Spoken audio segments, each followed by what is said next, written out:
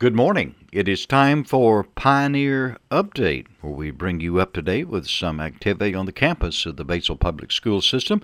It is brought to you by the Citizens Bank. The Citizens Bank is a bank built for you.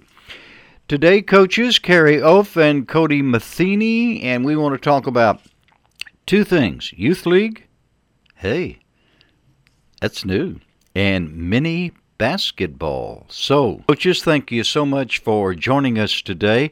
What about this youth league? We are doing a Batesville Pioneer Basketball League for our youth, and it's going to be open to Batesville School District students only from West Campus, Eagle Mountain Campus, and Sulphur Rock Campus. And the first one we're doing is called the Mini Basketball League. It's going to be open to kindergarten through second graders, and it's going to run from September to October. And this is going to be a developmental league that all of us coaches here at the high school and junior highs are all going to be in on this and helping out and really getting hands-on to give our youth some experiences. And the way this is going to be set up is it's not going to interfere with any other sports they may be wanting to do. It's going to be the K-Second is opposite of the 3-6 Kiwanis football. That way they can do both if they would like. And it's going to roll right into school ball at each campus. And then in the spring, after school ball is over and starting in February through March, we're doing youth basketball for 3rd through 6th grade boys and girls. Same thing. It's going to be open to all three campuses, and we're going to mix our students to where they're all on the same team. They're playing together. It's going to be a unified front of Batesville Pioneers, and we're really, really excited about this opportunity for our youth here in the area. Carrie, now all coaches are going to get involved in this, right? Yes, sir. We got our 7th grade, junior high, and senior high coaches, basketball coaches, all going to volunteer their time, work with all the youth and try to develop them at an early age. And the good thing is, we're starting them early, all the way to kindergarten to 6th grade. Every kid has the opportunity. It does not interfere, with after-school programs at their elementary. Doesn't interfere with other sports.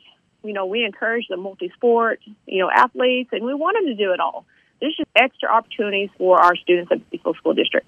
So how does a student get involved in these programs? We have put flyers up at every elementary, also at the high school gym, the junior high gym. It'll be at the, Batesville offices. They can go. We've created a QR code, and all they have to do is scan the code on their phone, and it'll automatically bring them to the website. It'll give them information about the leagues, and they can sign up right then. And then even though the youth league is in February, they can sign up now. And we're asking for a small fee of $30, and that's just to cover the uniforms. And that's it. We're not taking anything in. We're purely, volunteering our time and giving back to these kids. That's the most important thing. We're really excited about mixing our elementaries together. And with the youth league, we will have our practices. They'll play each other. But we're also going to host 2 jamborees at Batesville where we're going to bring other schools in, and our Batesville kids will play against other schools.